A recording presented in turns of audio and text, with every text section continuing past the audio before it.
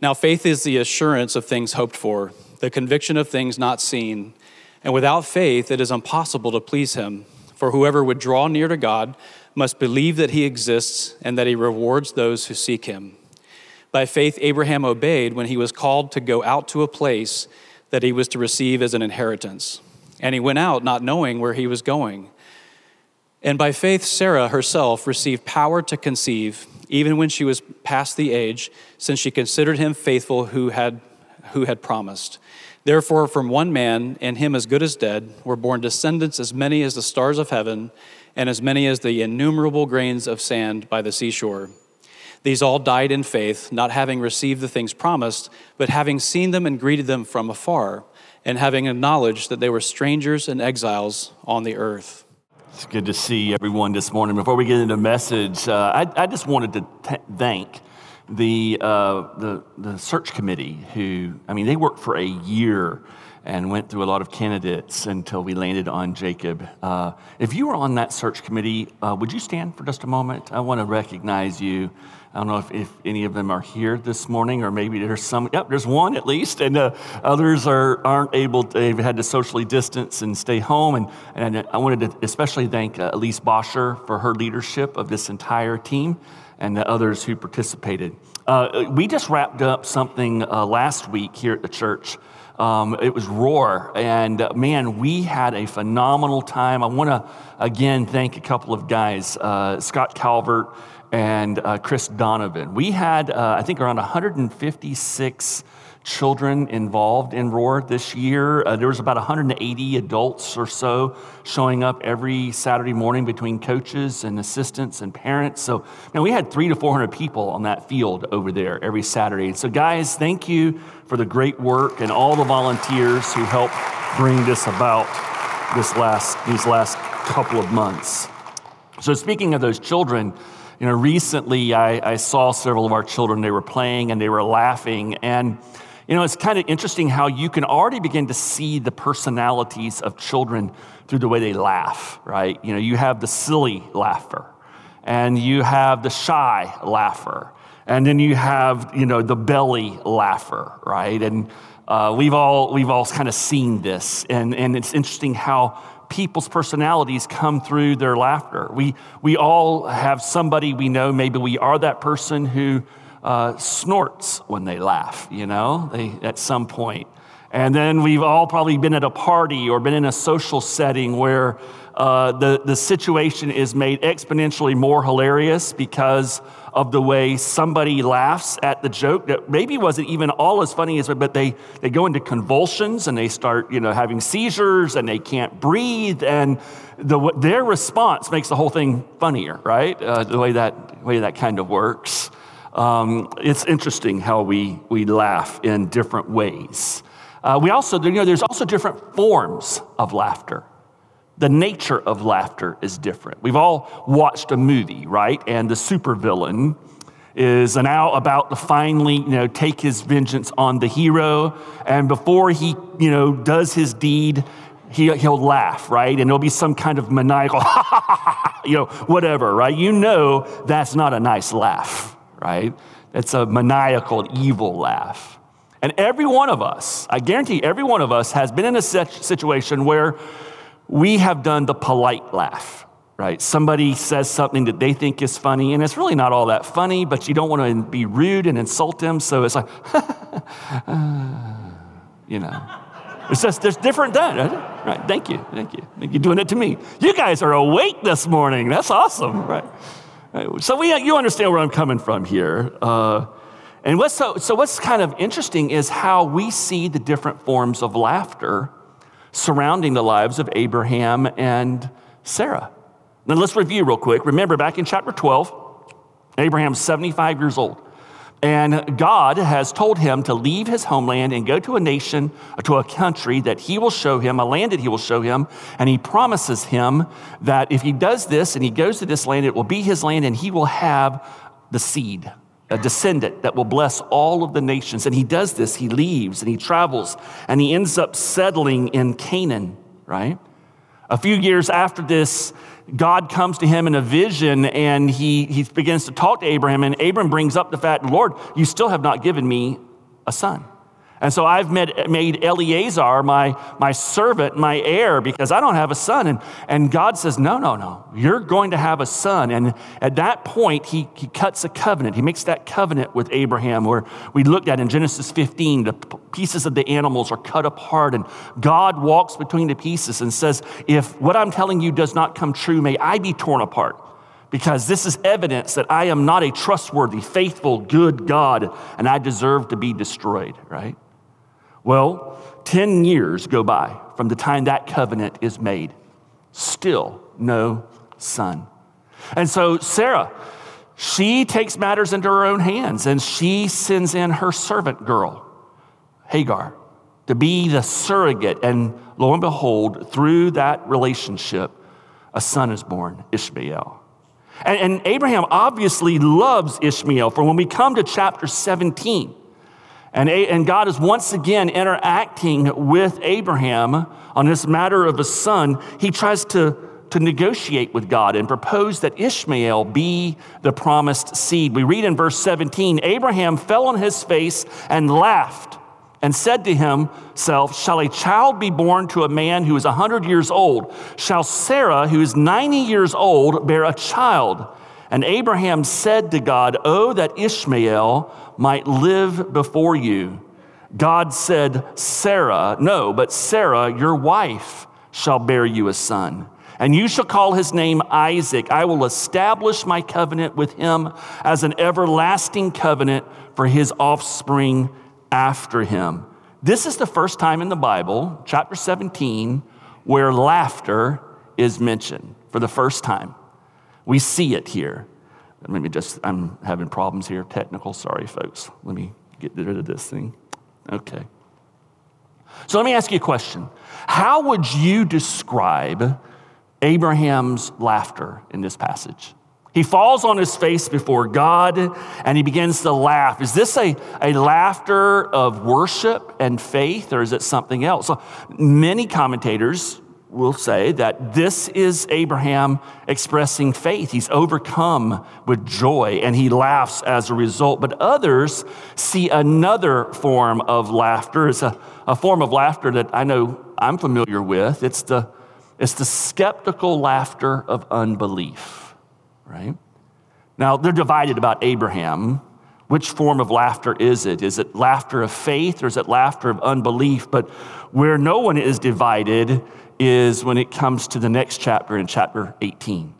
It's clearly at chapter 18, the form of laughter that's being expressed, that this is what comes out of Sarah. So if you have your Bible, turn to chapter 18 for a moment, or your Bible app, turn to it. We're gonna sit here for a while in chapter 18. We're gonna look at these verses. You know, this is a short time after God finalized the covenant in chapter 17. This is all within, a couple of months. It has to be, because we know in chapter 17 that Abram is 100 years old, and we're going to know that he has Isaac when he's 100 years old. So all of these events are occurring in a very short period of time, right? So one hot day, Abraham is, sitting under his tent, in the awning of his tent, in the shade to get out of the heat. By this time, basically think of Abraham in this way.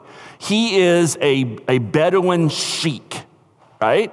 He is a rich, powerful, influential man in this area of the world. He has hundreds of people who are in his household as either family members or servants or retainers or employees. He's very well respected. And one day he looks up and he sees three men walking towards his tent in the heat of the day. Now listen, there's certain obligations in that time when it comes to hospitality. You should maybe give them some bread and drink and take care of them and then send them on their way. But what you begin to see here with Abraham is something very different, right? He knows, at some point he recognizes there's something different about these three men. And so he runs to them and he bows before them and he says, hey, why don't you come in? Let me take care of you. And then he just springs into action, right? He runs back to the tent and says to Sarah, hurry, get 3 large measures of your best flour, knead it into dough, and bake some bread.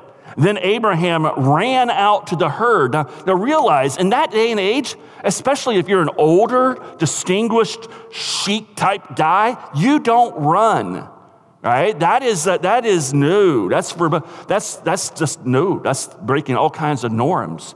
You only do this if there's something really important going on. So Abraham runs out to the herd and chooses a tender calf and gave it to his servant, who quickly prepared it.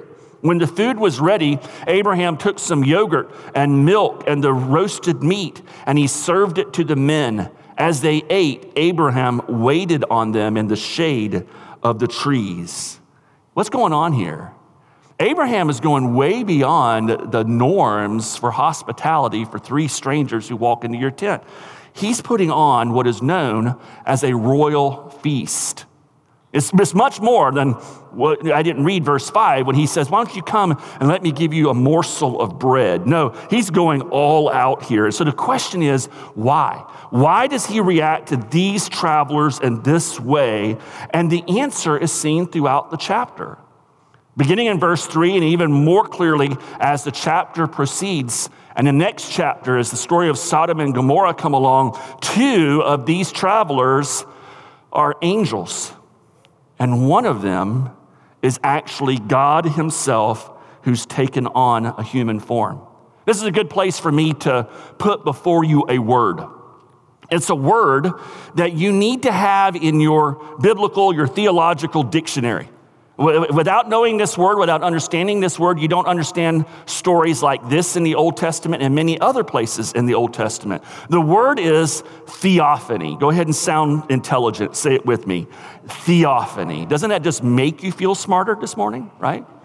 So a theophany is a manifestation of God, frequently employed to denote a pre-incarnation appearance of Christ, and therefore often called a Christophany. See, at strategic times in the Old Testament, God reveals himself, he reveals his will through special revelation in this manner. Jesus was not created at the virgin birth. Jesus is eternal. We serve one God, three persons, the Father, Son, and Holy Spirit. The New Testament teaches us Jesus is the creator of the world. By him, all things are held together. And what you begin to see in the Old Testament is that Jesus at different times would temporarily take on a physical form and interact with or intercede on behalf of God's people. Good example of this.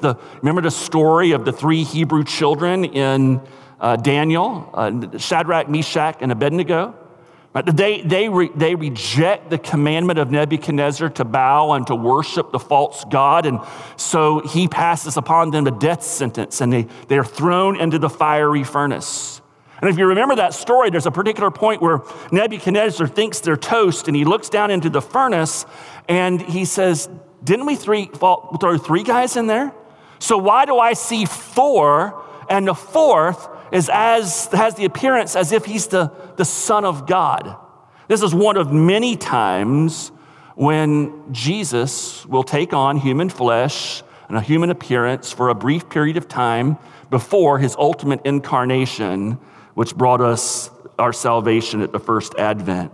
It's interesting, at that first advent, when Jesus presented himself to the Israelites as their Messiah, and he began to ratchet up the teaching that, yes, he was the promised one. He was God in the flesh. At one point, he refers back to his interaction with Abraham. In John chapter 8, he's speaking to these Israelites who are arguing with him and rejecting his deity. And he says to them, your father Abraham rejoiced that he would see my day. He saw it and was glad. So the Jews said to him, you're not yet 50 years old, and have you seen Abraham? Jesus said to them, truly, truly, I say to you, before Abraham was, and then he uses that title that every Israelite was familiar with because of the story of Moses and the burning bush. He says, before Abraham was, I am. So they picked up the stones to throw at him, but Jesus hid himself and went out to the temple. So this event, I can't help but wonder if Jesus isn't thinking about that meal under the oaks of Mamre with Abraham when Abraham understands what is about to happen. So this is so close on the heels of chapter 17. It does beg the question, why? Why does Jesus show up like this, in this way? Especially after, you've had the cutting of the covenant, and then chapter 17 where there's this, vivid interaction with Abraham where he tells him Sarah's going to have a son. You're going to name him Isaac. All of this is going to take place. And then all of a sudden, at least within 3 months, the Lord shows up again. Why does he do this? I would contend that the reason why he shows up is for the sake of Sarah. You see, they're sitting there eating, right? They're enjoying their meal. Sarah, as was the custom of the day, was in the tent nearby. And of course, you're not talking about insulated RVs, guys. She can hear everything that's going on. And they're eating the meal. And as they eat the meal, notice what the Lord says. Where is Sarah, your wife? And Abraham said, she is in the tent. The Lord said, I will surely return to you about this time next year, and Sarah, your wife, shall have a son. And Sarah was listening at the tent door behind him. And every woman here, who some of you just muttered, you understand why you would do this, right? You want to know what's going on. And the Lord knew that she was doing this. And he's speaking. Who's he speaking to? He's already told Abraham this news. He's doing this for Sarah's benefit, I think. Abraham had all these interactions with God through the 25 years, right? Think about Sarah. She's really been a secondhand bystander. Her faith is really based upon everything her husband has told her. But on this day, she has a personal encounter with God, something we all, church, must have if we're going to become a member of his eternal family, if we're going to be reconciled to him and have a vibrant relationship with him. We know that Sarah has struggled with the stigma of infertility, which was huge back in that day. Not being able to have a child, or especially a son, was deeply shameful in that culture. So we know she struggled with this. We know that she struggled with unbelief. We know that she rejected what she had been told and took matters into her own hands with Ishmael and Hagar, and the results of that sin have affected the Middle East throughout, even to this very day. The consequences of that sin are felt by humanity. But now she hears this statement that she's going to have a son within the year. What's her response? What does she do? She laughs. The Bible tells us in verse 18, verse 11, now Abraham and Sarah were old, advanced in years. The way of women had ceased to be with Sarah. So Sarah laughed to herself, saying, after I am worn out and my Lord is old, shall I have pleasure? Let me ask you a question. How would you describe this form of laughter, right? Is it supervillain evil laughter? Is it a laughter of faith? How would you describe it? Put yourself in her shoes for a moment. Having lived everything that you've lived, and experiencing the shame that you've experienced, and you hear this, and you can't help but laugh. What's the form of your laughter going to be? I'm going to count to 3. And when I count to 3, I want you to turn to somebody near you or behind you, and I want you to laugh in a way that you think communicates what was going on in her heart and mind. Got it? Ready? 1, 2, 3. Yeah. You guys nailed it, right? I mean, did any of you laugh thinking her laughter was the laughter of vibrant faith and belief? Anybody? How many of you think the laughter that she was expressing was skeptical, cynical doubt and unbelief? Raise your hand. Yeah, absolutely. Absolutely. That's what's going on here. You can hear her cynicism, her unbelief, her hurt. You can hear it in the way that she expresses herself. She uses really crude language. In the Hebrew, she's using crude expressions to say, essentially, to be polite with little ears. She is way beyond menopause, and the days of sexual intimacy are long gone, and she has no desire for it anymore. She's past it. She's over it. Done. Moving on. Okay? This is what she's expressing here. I guarantee, I'd bet good money that in this laugh, there is a lot of pent-up emotion and pain and doubt and even anger at God underlying that laugh that day as she heard those words. Something I think that many of us can probably relate to in one way or another. Some of us, right? We've prayed for years and years and years for that loved one, that family member to come to know Jesus Christ. And we talk about it and somebody just says, you just need to pray that God will, and you want to just, he's never going to believe.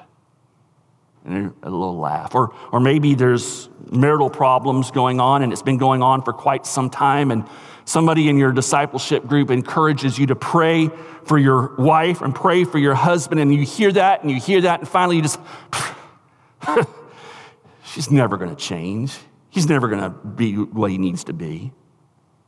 You know, through the years, I got to tell you, I'm ashamed of the number of times that I laughed this way. Those of us who've gone through severe personal or emotional trauma, those of you of us who've maybe gone through an extended period of spiritual testing and trials that are outside the norm that have come with life. I mean, these are biggies that come out of left field and they wallop you. We can get so disillusioned with God, and really, we can get so self-centered and so petulant and so arrogant that our interaction with God and our response to him is this kind of cynical, skeptical laughter of unbelief.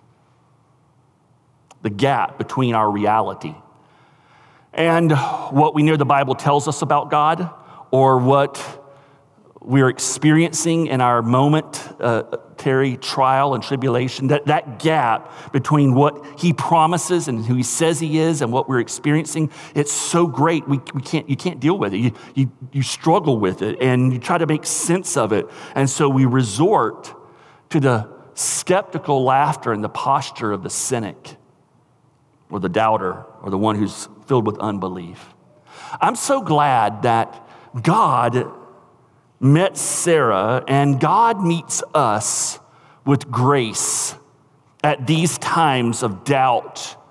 He gives us grace and not what we deserve. Sarah, she not only laughs at God, she then lies to his face, right? She doubled down on it, man.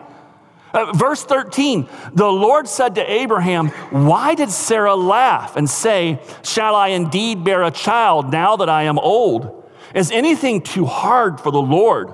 At the appointed time, I will return to you about this time next year, and Sarah shall have a son. But Sarah denied it, saying, I did not laugh, for she was afraid. He said, no, but you did laugh. Our Lord met Sarah's unbelief and sin with grace. He doesn't explode and pull rank on her in the face of her lie. He doesn't say, who do you think you are? Do you think I can be wrong, Sarah? Do you think my ears weren't working well? Do you think I don't even know what you're thinking? You're lying to your Creator? What has gotten into you? Let's face it. Wouldn't we be tempted to at least go there to a certain degree with someone like that who lies to our face? And God doesn't do this, right? He looks right past her crude, self-incriminating, self-condemning words that revealed her shame and all that she thought about herself. He looks right past that. God does not see Sarah the way Sarah sees Sarah. Instead, he understands what's going on in her heart and in her life. No, but you did laugh. I can't help but wonder, when the Lord said that to Sarah, if he didn't say it with a little smile, or maybe his own little laugh of compassion. I mean, let's think about it for a moment. All of us here probably have interacted with children either as parents or siblings or babysitter. You get the idea. And at some point, maybe you walk in on the child and there is chocolate everywhere. There's crumbs everywhere. The evidence is everywhere. And you look at them and say, "Did you get into the cookies?" And they look up at you with those little eyes and they say, "What? No, I didn't eat the cookies." How do you respond, Mom and Dad, at that moment in time? "You little ingrate." Of course not. Because as a sinner, you know what's being manifested in their heart and in their life right now. You understand what's going on. And you try not to smile because you want to make it serious, because lying is serious, and you certainly don't want to laugh, but sometimes you just can't help yourself, right? And you just go, "Oh, really?" Right? I wonder if I can't help but think, no, but you did laugh. Our Lord responds with love and grace to Sarah, just as he will do to another woman 2,000 years later. The Jewish religious police bring this woman who's caught in adultery. They throw her at the feet of Jesus. They say, "We've caught her in adultery. Now judge her. Take care of this." And what does Jesus do? He kneels down in the sand and he begins to write words. That's one of these mysteries. When we get to heaven, we're going to find out, what did Jesus write? Was he writing their sins? The people who were killed, we don't know. But soon, every one of those accusers begins to slink away in shame. And when they had all left, Jesus turns to her and he refuses to condemn her. Instead, he gives her grace and tells her, "Stop the adultery, follow me." And he calls out what is the unbelief that is leading to this life. And he does it gracefully. Listen, for every one of us this morning who needs God's grace, God is offering it to us through his son, Jesus. Even those of us who've laughed with unbelief, who've laughed with cynicism and skepticism, who've rejected his goodness and refused to see it this morning, God stands ready. He stands ready to change our skeptical laughter of unbelief to the other form of laughter that we see, the joyous laughter of true worship. Turn over to Genesis chapter 21. In Genesis 21, this storyline concludes. This portion of their story concludes. In verse 1, we read this: "The Lord kept his word and did for Sarah exactly what he had promised. She became pregnant and she gave birth to a son for Abraham in his old age. This happened at just the time God had said it would, and Abraham named their son Isaac. 8 days after Isaac was born, Abraham circumcised him as God had commanded.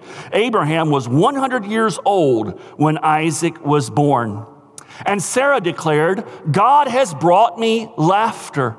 All who hear about this will laugh with me. Who would have said to Abraham that Sarah would nurse a baby? Yet I have given Abraham a son in his old age.' God gives them a son, Isaac, whose name means he laughs or laughter. Through this son, he changes the laughter of Sarah's unbelief into the soul-satisfying laughter of true worship.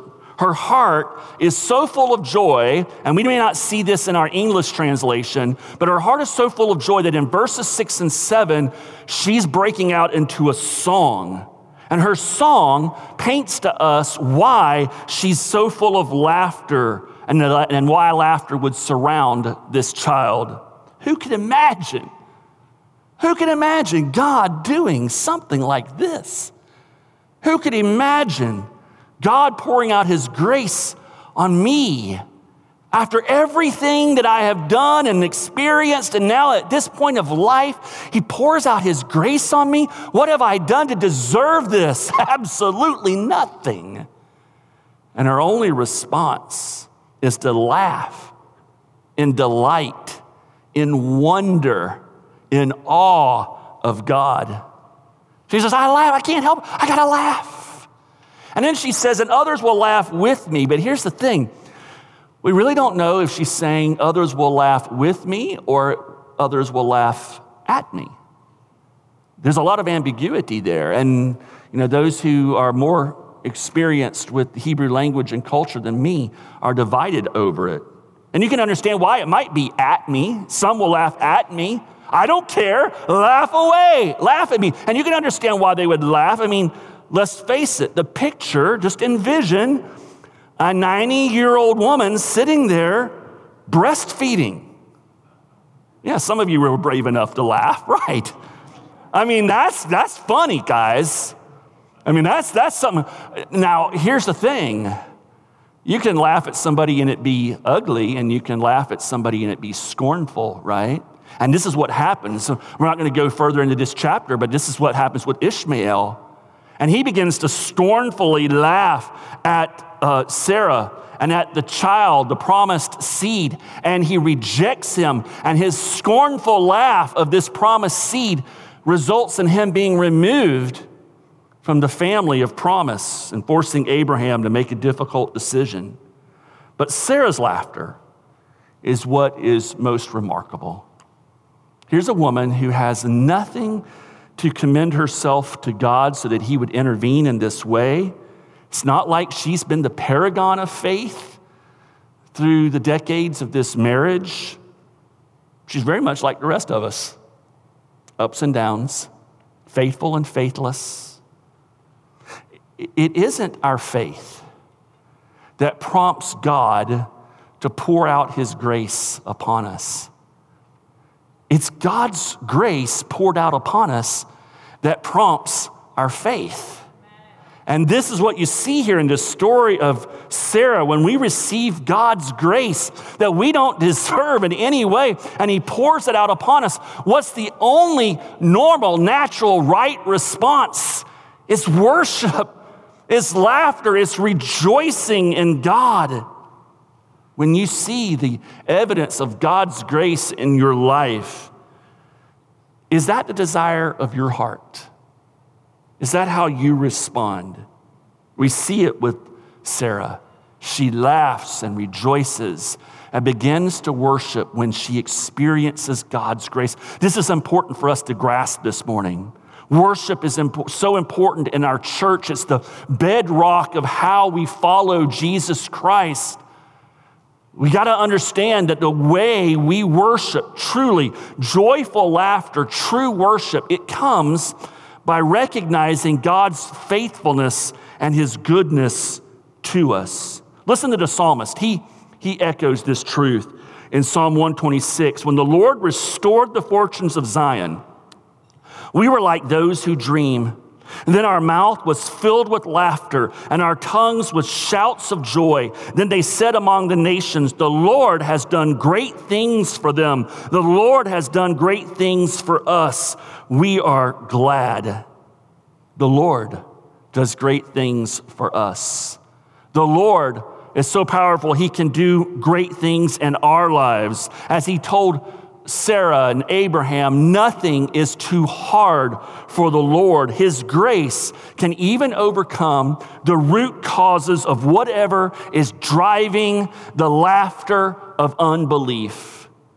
And that overcoming grace, that can overcome that kind of skepticism towards our Lord, has a name: Jesus. 2,000 years later, from this event, the angel of God is going to show up again, right? And he's going to come to another woman, but this time a young woman, Mary, and tell her that she is pregnant. And she says, how can this be?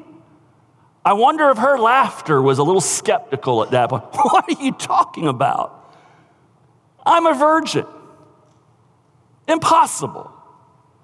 And what does the angel say to Mary? For nothing is impossible with God. To confirm his miraculous power, he says, your cousin Elizabeth is also going to be with child. In fact, she is right now. And the thing about Elizabeth is she resembled very much Sarah. She was an older woman.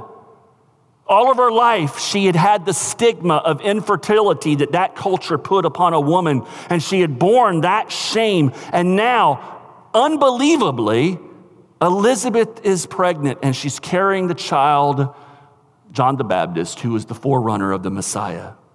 Mary makes a trip. She wants to see if this is true. She goes and she visits Elizabeth, and when she sees what God has done in her life, and she realizes what God is doing in her own life, Mary, like Sarah, breaks out in joyful song. And here's what she sings. My soul magnifies the Lord, and my spirit rejoices in God my Savior, for he has looked on the humble estate of his servant. For behold, from now on all generations will call me blessed. For he who is mighty has done great things for me, and holy is his name, and his mercy is for those who fear him from generation to generation. And then in her song, she goes all the way back to Abraham and says, this is who God is, and this is how he's dealt with his people from Abraham and with all of his people ever since then. He has mercy for those who fear him and worship him. Some of you this morning, you may be more like Ishmael. If that's you, if you're the one who has been laughing with scorn at the promised child, Jesus, I want you to understand it's not too late to repent. It's not too late to turn from your scorn, from your unbelief, and to see him as he truly is, the ultimate theophany of God, who came and he took on human flesh, he walked among us, and then he died on the cross for our sins so that we could be reconciled to God. And he will meet you in all of your skepticism and all of your doubt and any of your unbelief, if you will simply be willing to look at who he is and who he professes to be and what he has done. Many of us, though, this morning, we're more like Sarah. We have faith, we follow Jesus, but we've been weighed down in our walk with God. Perhaps we're not experiencing the joy of our salvation because of that skeptical laughter of unbelief, because we don't see his goodness and his love. I want you to know this morning that the true laughter of joyful worship, that soul-satisfying joy and delight that only God can bring, can be yours. It starts by recognizing God's goodness and his faithfulness and his love towards you, which is personified in Jesus and what he's done for you and how he continues to serve you and pour out his grace upon you each and every day. He sees you through the eyes of a loving Savior. He doesn't see you the way you see yourself. He sees you as God's child who he died for. And he offers you this grace this morning that will turn the skeptical laughter of unbelief and cynicism that's poisoning your life and your soul, and he'll turn it into something that creates songs. Now listen, there's no shortcuts to this.